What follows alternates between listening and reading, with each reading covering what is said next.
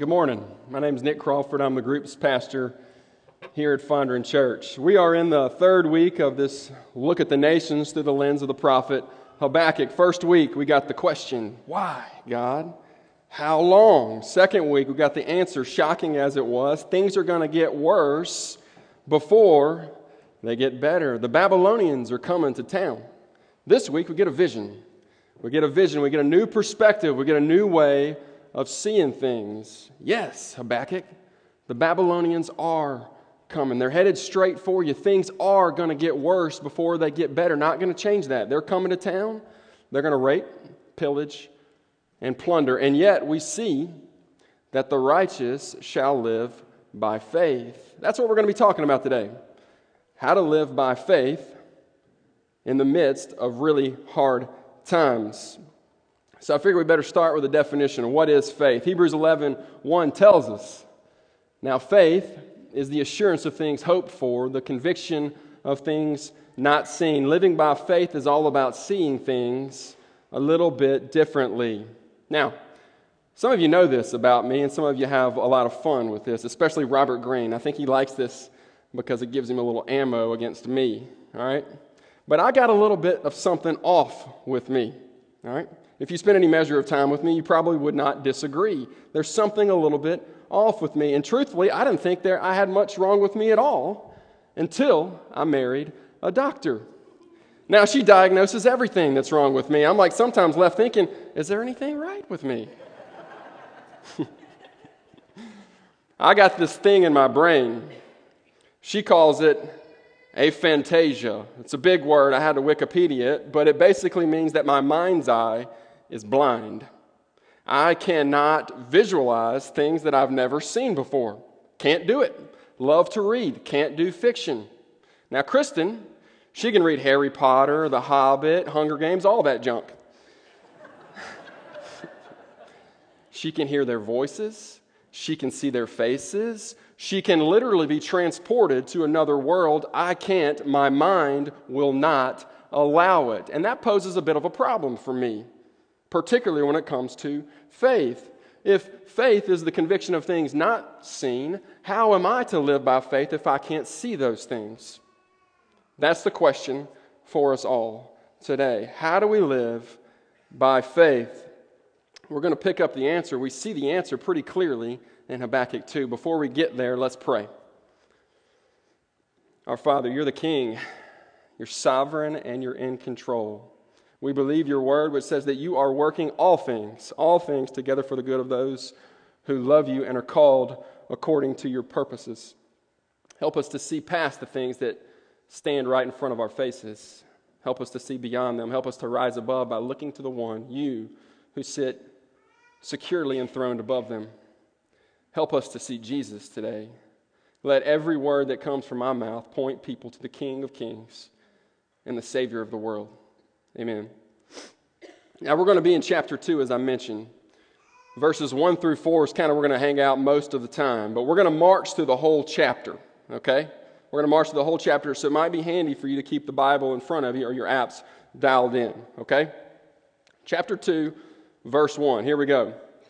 I will take my stand at my watchpost and station myself on the tower and look out to see what he will say to me and what I will answer concerning my complaint.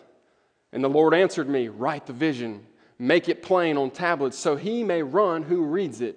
For still the vision awaits its appointed time. It hastens to the end, it will not lie.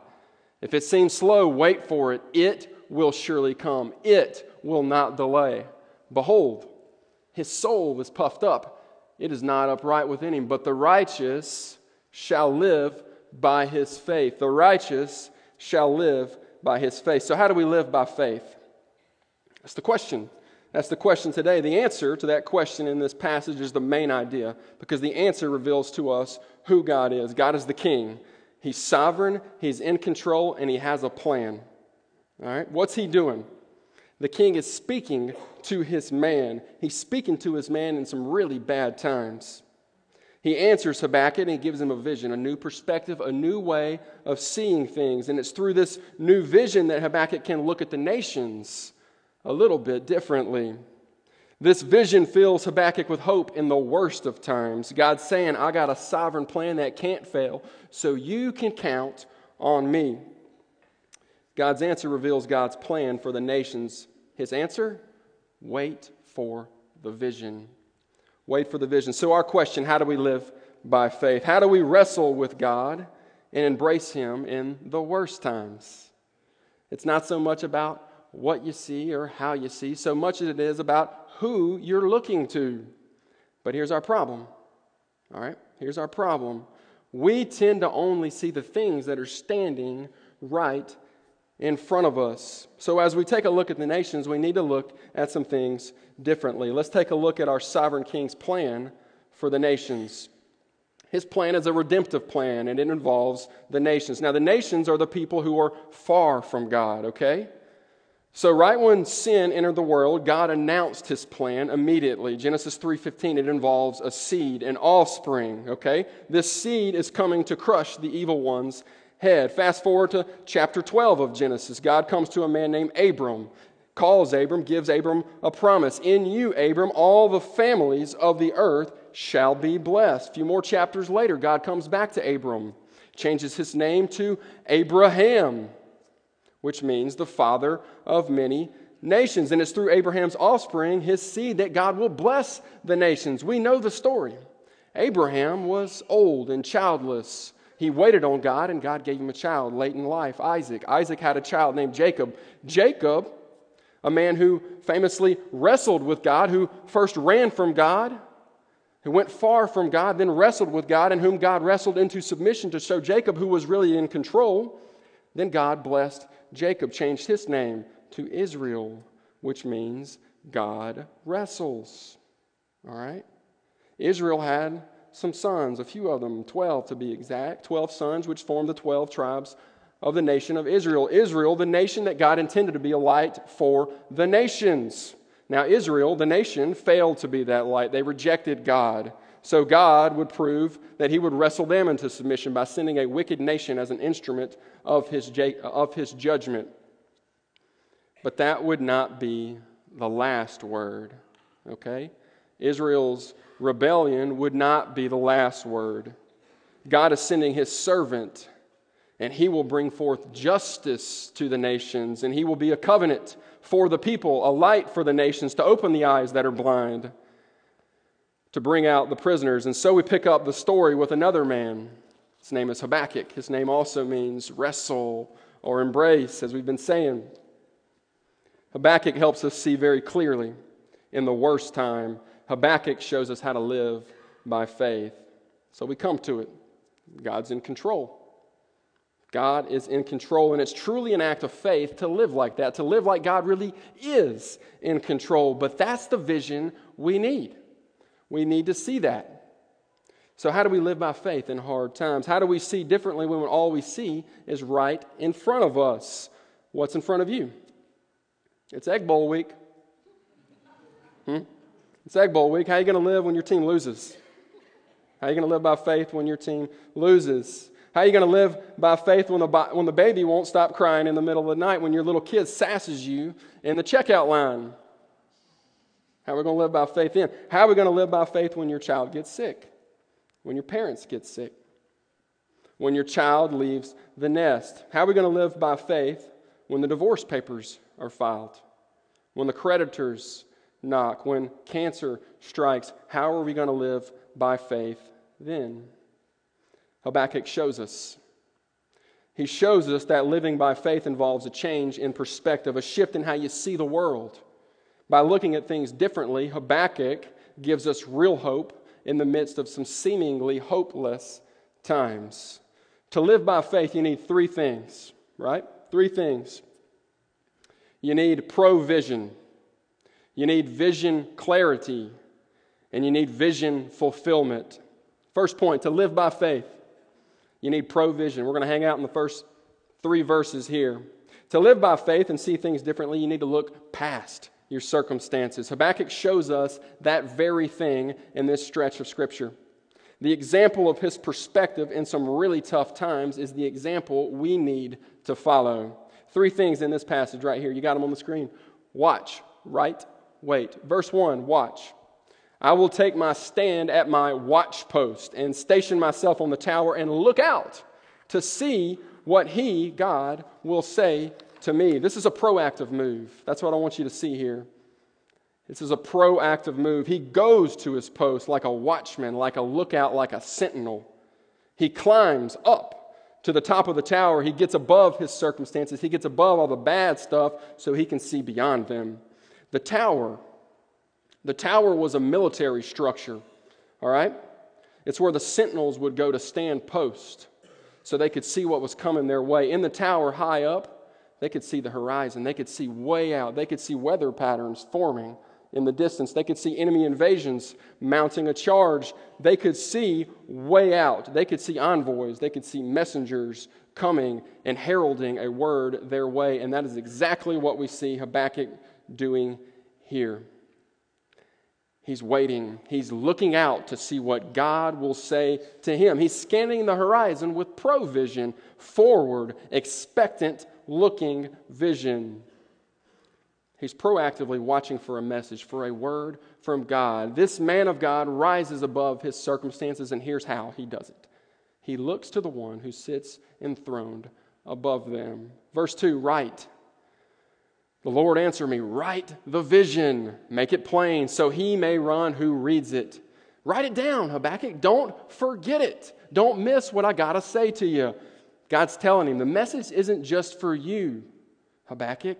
It's for someone else. Write it down so he may run who reads it. In the New Testament, that phrase run often carries a meaning of endurance. In other words, God's saying, this message is to help you endure whatever it is you're going through.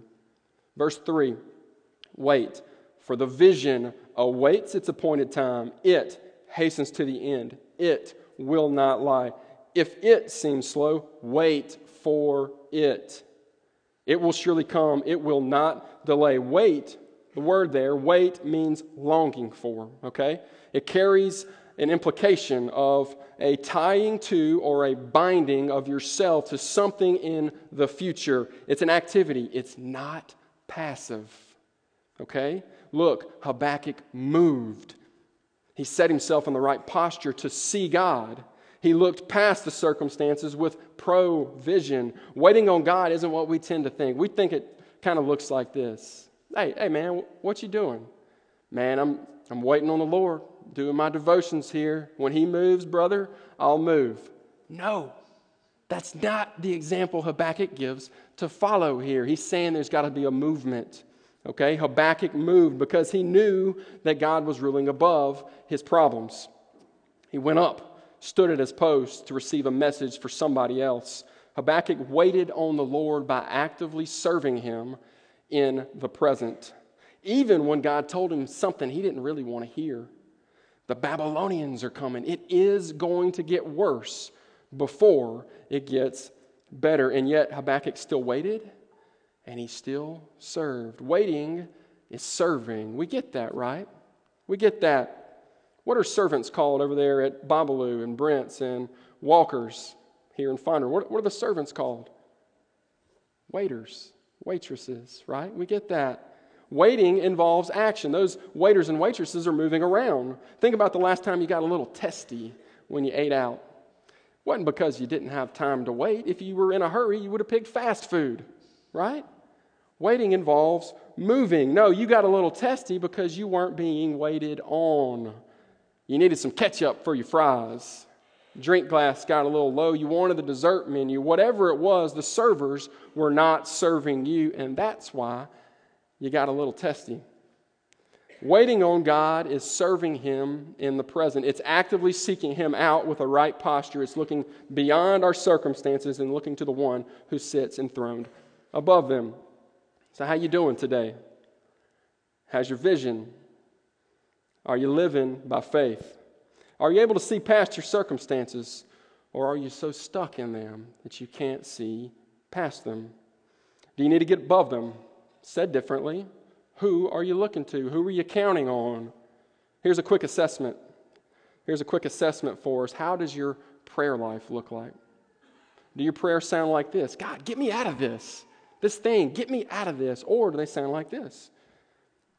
God, what do you have for me in this? Trials hurt. Suffering hurts. Right? Easy.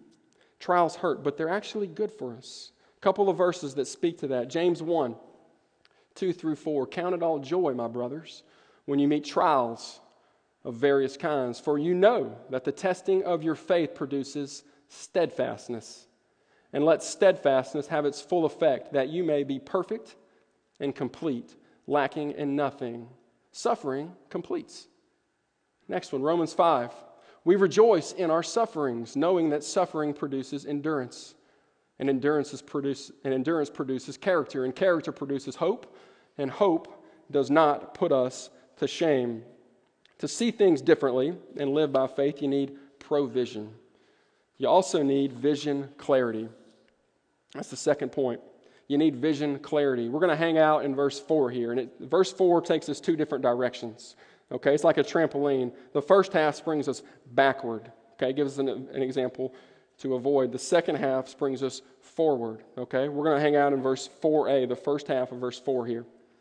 And then we're going to march through the rest of the chapter. Okay?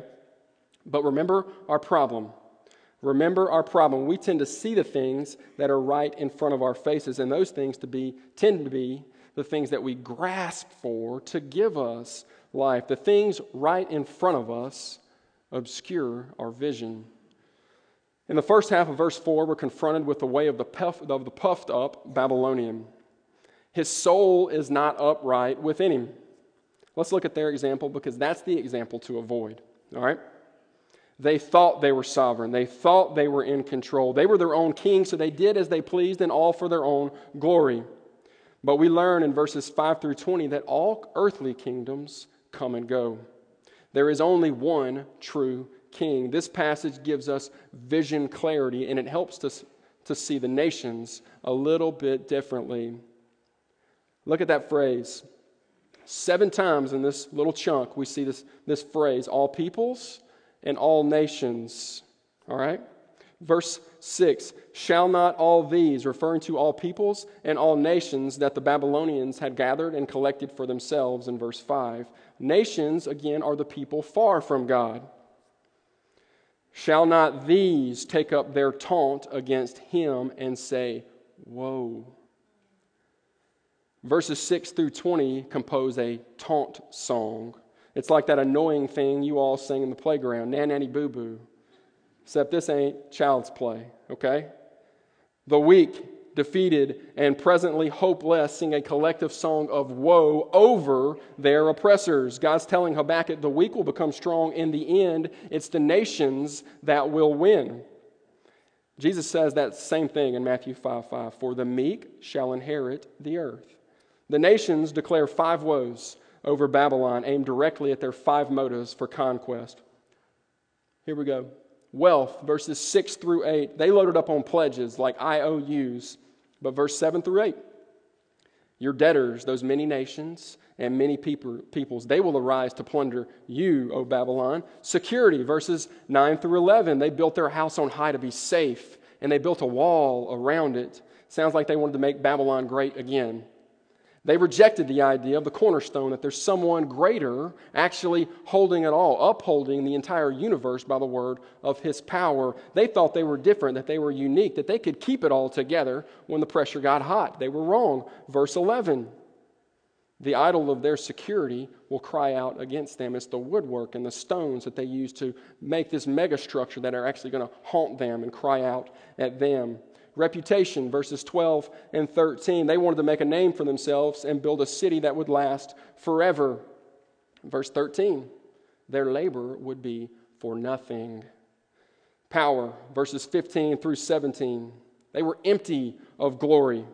So they covered themselves with their own work to prove their own worth. Yet they did so by exposing others. Verse 16. You will have your fill of shame instead of glory, and it's they that will be exposed. They will see their uncircumcision. Verses 18 to 20 show us that it's control. They didn't know God, so they had to create their own worthless, speechless, dead idols. these teachers of lies. These are the things that they grasped for. They fashioned these obstacles to arise between them and the true king. And it's these obstacles that stood in the way of their right relationship with the true king and his true authority. But verse 20, the true king is on his throne. The Lord is in his holy temple. Yeah, Babylon is going to sweep in. They're going to come roaring into town, and they're going to reduce the holy sanctuary to rubble. But God is on high. He's ruling from heaven. He's on high, ruling above them. He's the true king. He has the power to judge all nations. It's the way of the puffed up man that would be found guilty. Now, right in the middle of that taunt song lies a promise. It's a promise that stands for all time. Verse 14. For the earth will be filled with the knowledge of the glory of the Lord as the waters cover the sea. For the earth will be filled with the knowledge of the glory of the Lord as the waters cover the sea. Glory is God's majesty. It knocks people down, it blows them away, and it's a prerequisite to seeing God clearly. He's the king, and before him all nations will bow, even and especially the puffed up. Now, Kristen and I, we have been for a while trying to discipline a rambunctious 3-year-old boy. And Ephesians 6, 1 through 3 has given us a bit of vision clarity on the matter. It says this, children, clear directive to the boy. Children, obey your parents in the Lord, for this is right. Honor your father and mother, that it would go well with you in the land. That's our whole game plan. Our whole game plan, our whole plan is to show our son that he's under authority. Spare the rod, spoil the child. That works a lot. But let me tell you, it doesn't work every time. Here's what works every single time. When we are able to identify the thing that stands between my son and his relationship to authority, and we take that thing away, the relationship is restored. You're like, man, Nick's got this parenting thing down pat. You got to figure it out, man. No, like any kind of game plan, it usually boils down to execution.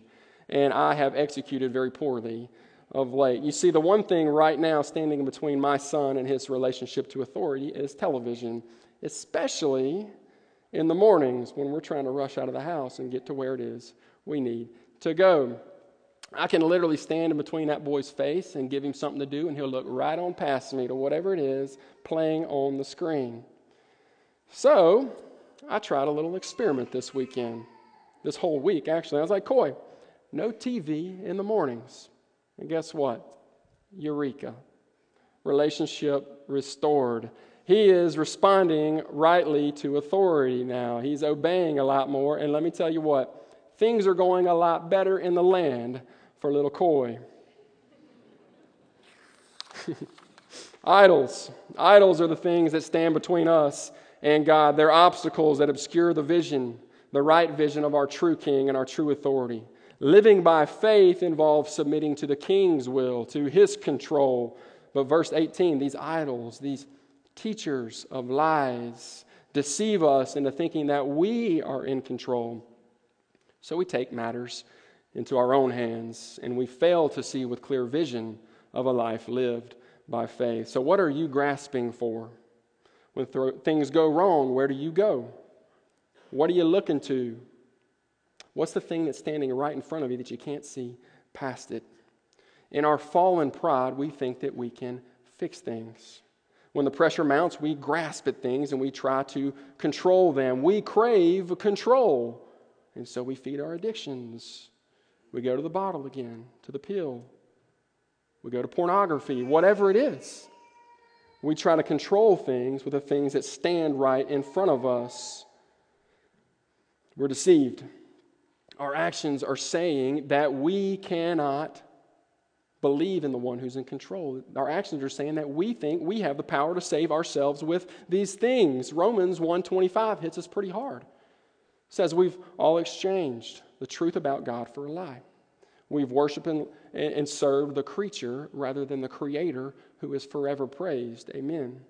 And that's the way of the puffed up. It's pride that tells us that we can save ourselves with things. But the remedy to pride is always humility.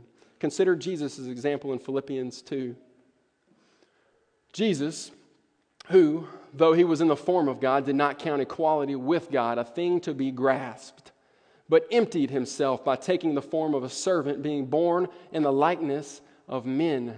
And being found in human form, he humbled himself to death, even death on a cross. And that takes us to the final point today. To see things differently and live by faith, you need provision, you need vision clarity, and you need vision fulfillment. Verse 4b. It's funny though, when we know the final score, we tend to play the game a little bit differently in the present. Second half of verse 4b. But the righteous shall live by his faith. Living by faith is trusting in the sovereign king's plan. And remember, the king's plan involves the nations. Aren't you so glad that it does?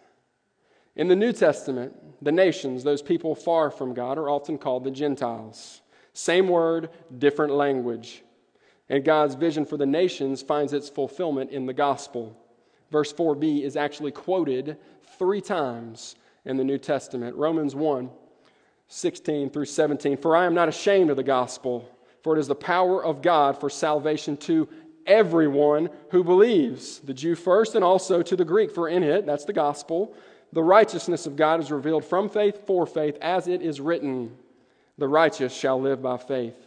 The gospel is for the Gentiles too, the people far from God. Faith does not come through your heritage or through your DNA.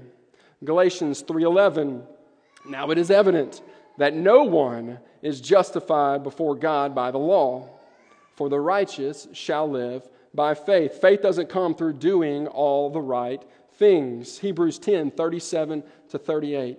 See if you can catch the vision here.